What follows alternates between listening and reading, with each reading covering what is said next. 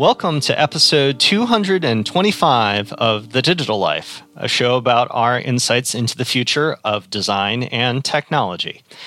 I'm your host, John Follett, and with me is founder and co-host Dirk Niemeyer. Greetings, listeners.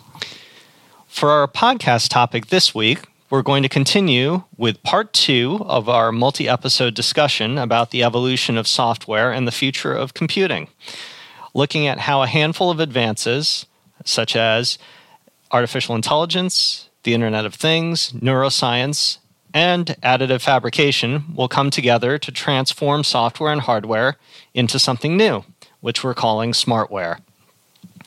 Smartware are computing systems that require little active user input, integrate the digital and physical worlds, and are continually learning on their own. In addition to our podcast discussion, we're happy to announce a 6-part monthly series on Smartware in partnership with our friends at respected experience publication UX Matters, which will be starting later this month with the September 25th issue. So today we're continuing our discussion, this time about the Smartware transformation, which is an overview of Smartware and sort of the big picture of our thesis around the different technologies that are coming together. So we're contending that this evolution is enabled by 4 major advances in science and technology that are cresting all at the same time.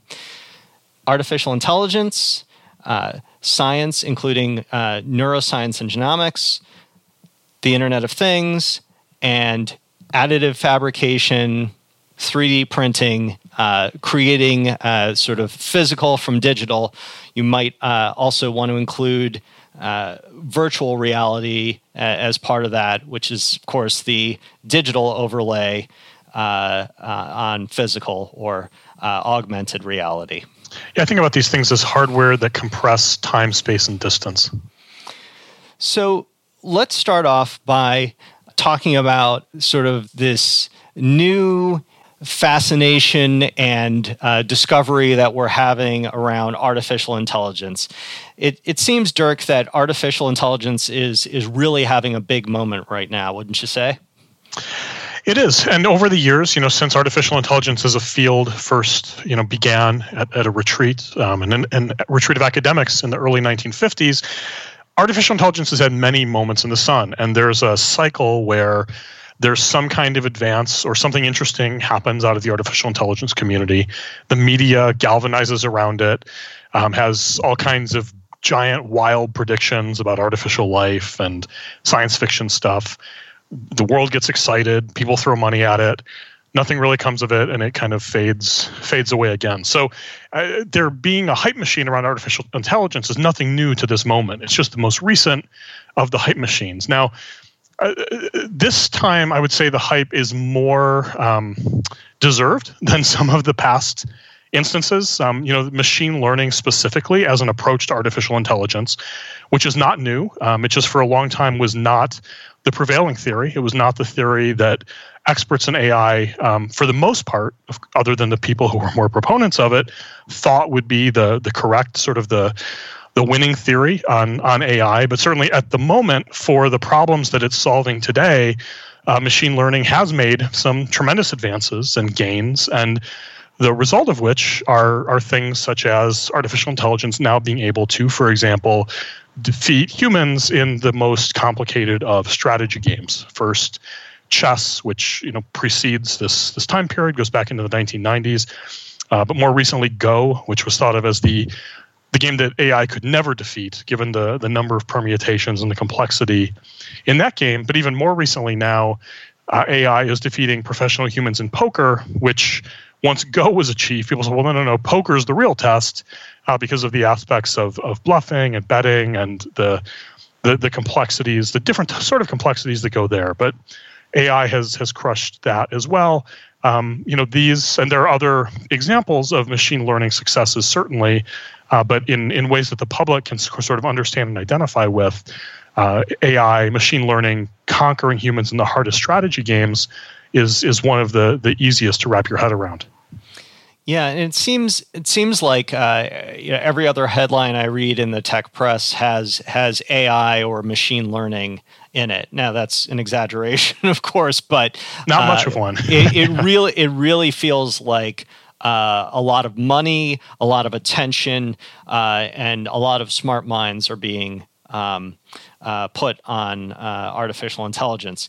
So the second set of technologies that we're interested in for our thesis on Smartware, all the sciences that really help us understand humanity so much better in a very personal way in some instances. So, we're calling out neuroscience and genomics as being significant in the march to Smartware. Dirk, why are neuroscience and genomics so important? They really get to the issue of understanding us, of solving the complexity of the human element, which has been at best voodoo in decades past. What you frequently hear, and this is every day this remains true, but for a new time horizon, is over the last decade, the field of neuroscience has learned and achieved more than in all previous human history. Same goes for genomics.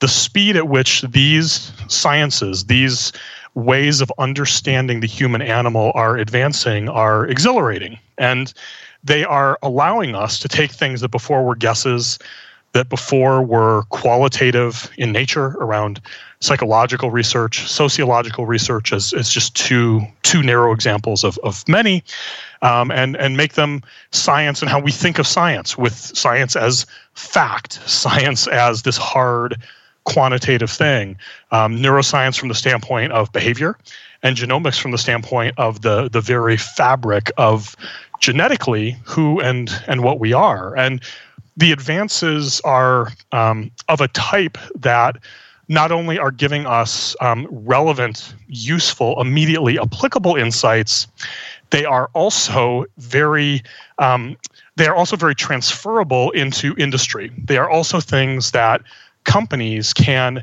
galvanize their product development around and offer solutions that start to have the potential of, like the iPhone, of really addressing core use cases to the human condition that make them essential for us to invest in and make a part of our lives. Now, unfortunately, thus far, industry has not been very successful in leveraging these things, even though it is leverageable, even though some companies have tried. The best successes have been in healthcare. Things like, we worked with a customer, for example, that will take your unique genome and match it up with clinical trials that are, again, custom designed for your specific genomic characteristics. Like, that's some of the more interesting stuff. But looking at, from our last episode, the history of dead machines, that is still more on the business education side of things than the consumer everyday use. It's wonderful. It's awesome. It speaks to the potential of this stuff, but it still is very niche. So the future of how these sciences are going to sort of be a rocket booster for where Smartware is going, I mean, we haven't even really scratched the surface. So the third technology or set of technologies that we want to highlight around Smartware is the Internet of Things, which is certainly no stranger to the hype cycle, as well as the aforementioned artificial intelligence. In the case of the Internet of Things, there are so many opportunities to connect systems, to connect environments to monitoring or software optimization, that it's really hard to understate how impactful the IoT could be in terms of making our world really a sensor-driven one that is both digital and physical. So we've talked on the show about smart cities or smart agriculture or smart industry. All of this is is sort of at its beginning stages. And on the consumer side, of course, we've bitched and moaned about our not so smart products in our not so smart homes. But suffice it to say, the Internet of Things, the potential there comes largely from just sort of this massive sensor deployment, which makes the digital aspects have tendrils into our physical world, and myself as a reader of much too much science fiction, that immediately makes me a little bit worried, but we'll revisit that worry in another episode, I think. Dirk, what are your thoughts on sort of the burgeoning, ubiquitous sensor computing that is the Internet of Things? Yeah, burgeoning is a good word because it's not totally there yet. I mean, in consumer application, it's generally things like the Fitbit. It's things that I don't know what the right word. Toy is not fair, but when I used a device similar to the Fitbit some time ago, it was useful for a period of time while I learned about behavior. So, it was a pedometer, it counted steps, and it was a useful device while I was figuring out what is 10,000 steps in a day, what is 20,000 or 5,000, and after a while of getting that data from the device, I had it internalized. I knew about how many steps I had each day, and the precision of how many steps that I walked really didn't matter, even though the device ballyhooed that it could have that sort of to-the-step precision. And so a lot of consumer Internet of Things are still in that sort of class of, sort of lightly educational, but not crucial to be integrated into our lives. There's obviously things around healthcare, again, that go beyond that are essential to potentially people's life and death as they use the devices to monitor themselves in a myriad of ways. And certainly in business application, now businesses are all sensored up and are using those sensors to help maximize their profits. So the Internet of Things is very, very alive and very present, but the best of it isn't happening yet. Our colleague Johan Sonnen had the concept of the health room some years ago, and there's nothing even remotely like it yet. And the health room, for our listeners who haven't read about it, the health room is the notion of turning your bathroom into a sensor-infused environment so that as you naturally go through your use of the bathroom, it is gathering data and using that data to diagnose for diseases or to monitor your health in some way that is already being monitored by the doctor or is just identifying, flagging things that you or a healthcare professional should be aware of just through your walking through the room and getting your weight, through your urine, through the hair that goes into the shower, as just a few examples of how the entire bathroom is converted into a health room, into the diagnostic center of your well-being. That's where Smartware and the Internet of Things will have their most profound impact, but we're just nowhere near realizing those things at this moment in time. So the sort of next set of technologies and final group that we'll talk about today in the context of Smartware is what you called, Dirk, technologies that compress time and space. And really, when I think about technologies like 3D printing and sort of the sort of rapid advancements that are happening there, it really does. It makes me excited, perhaps not for the reality of it, which is still developing, but for the promise of it, which says that, hey, when I have a broken part on my snowblower, I can just print that part in the middle of the nor'easter and not have a problem because I can just replace it instantaneously after I purchase the part CAD description from the snowblower maker. Or I can print a present for my son because I know he really wanted that hard to find toy that you can't get at any retail outlet near the holidays. Or potentially you could print something that goes into your body, right? Whether it's as simple as a mouth guard or, something more complex like a sophisticated bandage or splint. I think it's right, the sort of blanket term that you use, that this does compress time and space, but it almost feels to me like that. I don't know if you remember Star Trek: The Next Generation, where they just asked the computer to generate objects or food or what have you. The replicator. The replicator, that's it. It feels like the replicator to me. I don't know if you have that fanboy reaction to it, Dirk. Well, again, it has the promise of the replicator, but it isn't there yet, right? I mean, the technology to do the snowblower part you were talking about is totally there. Like, that is there, but the market hasn't caught up. And it's questionable whether the snowblower company even wants to support that, because right now they can sell you the part at a ridiculous price. I mean, buying replacement parts for products that we've already bought that are, appliances, snowblowers, these kind of things, the price is through the roof. I mean, not almost always. In my experience and looking at specific things I've dealt with recently, most recently a dishwasher with a broken part, which I had to deal with this week, it makes more sense to buy an entire new dishwasher than to buy the replacement part and to have it installed, like just from a dollars and cents perspective, which is absolutely insane.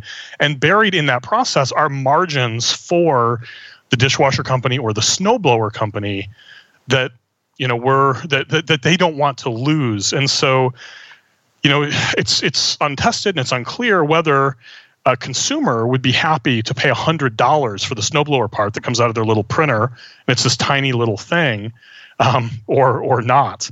Whereas now, with the excuses of, we have to manufacture it over in China, and there's all of these processes, we have to use these giant machines, and we have to get it to you. Like, they can sort of get away with the larceny because they're able to. But if you're the one who goes to those parts, and if you're not discounting it, making it seem reasonable, like, $20 feels about right for the license essentially to do this part, where I'm paying for all the hardware and all the work. So there's a lot of sort of unproven business model stuff, but the technology is already there. When I talk about sort of compressing time and space with these hardware technologies, and it's a weird group of them that we're sort of bringing together here, John. But with additive fabrication, it's really compressing space and time because it's kneecapping the supply chain. You're going from this huge process of overseas manufacturing, all kinds of different, sales, middlemen, processes to direct to the consumer. And that's massively disruptive. It's not being realized yet, but talk about compressing time and space. I mean, you go from this massive global pursuit to what is, even though it's geographically dispersed, what is basically a one-to-one personal pursuit. Like, you could literally have the dude or dudette who designed the snowblower be the one who you're interacting with when you get the replacement part in this newfangled world that doesn't require massive manufacturing and all of these other steps. There's questions about capitalism that have to fit into there as well, long-term viability of that system. But the compression of time and space is incredible. It's incredible. And another of the technologies, the sort of hardwares that we're grouping in here, virtual reality, I mean, that's doing the same thing. Virtual reality, right now, again, it's a novelty. I mean, there's some things being done with virtual reality. They're super cool, super fun, but you do them a few times and you've got it. It's neat from being different and beyond what otherwise is available in the world today, but it's not sustaining. It's not something that will really change our lives. That technology at some point does have the potential to change our lives, as we no longer need to leave our home to shop for a car, leave our home to shop for the dishwasher that we have to buy because the replacement parts are so expensive, among many other use cases. But there's just this interesting mix, additive fabrication and virtual reality and other things that are just crushing space and time, just absolutely pulling them out of the process and making things very direct, very immediate, very personal, very one-to-one. And when those things are maximized from the standpoint of human experience, from the standpoint of doing good for humanity, which sounds Pollyanna as hell, but I'm just going to go with it because I've got the mic. That's going to be awesome. That's going to really change the world in ways that are lovely and sustaining. But again, we're just not there yet. We're just not there yet. It is still the dawn of smartware. It's far from the golden age. Well, listeners, hope you've enjoyed this overview of the technologies that we think are going to contribute to the evolution of smartware. Next week, we're going to dig into the ways in which smartware will manifest in design and functionality of future computing. Remember that while you're listening to the show, you can follow along with the things that we're mentioning here in real time. Just head over to The Digital Life, that's just one L in The Digital Life, and go to the page for this episode. We've included links to pretty much everything mentioned by everybody, so it's a rich information resource to take advantage of while you're listening or afterward if you're trying to remember something that you liked. You can find The Digital Life on iTunes, SoundCloud, Stitcher, Player FM, and Google Play. And if you want to follow us outside of the show, you can follow me on Twitter at John Follett. That's JONFOLLETT. And of course, the whole show is brought to you by Involution Studios, which you can check out at goinvo.com. That's GOINVO.com. Dirk? You can follow me on Twitter at DNiemeyer. That's at DKNEMEYER. And thanks so much for listening. So that's it for episode 225 of The Digital Life. For Dirk Niemeyer, I'm John Follett, and we'll see you next time.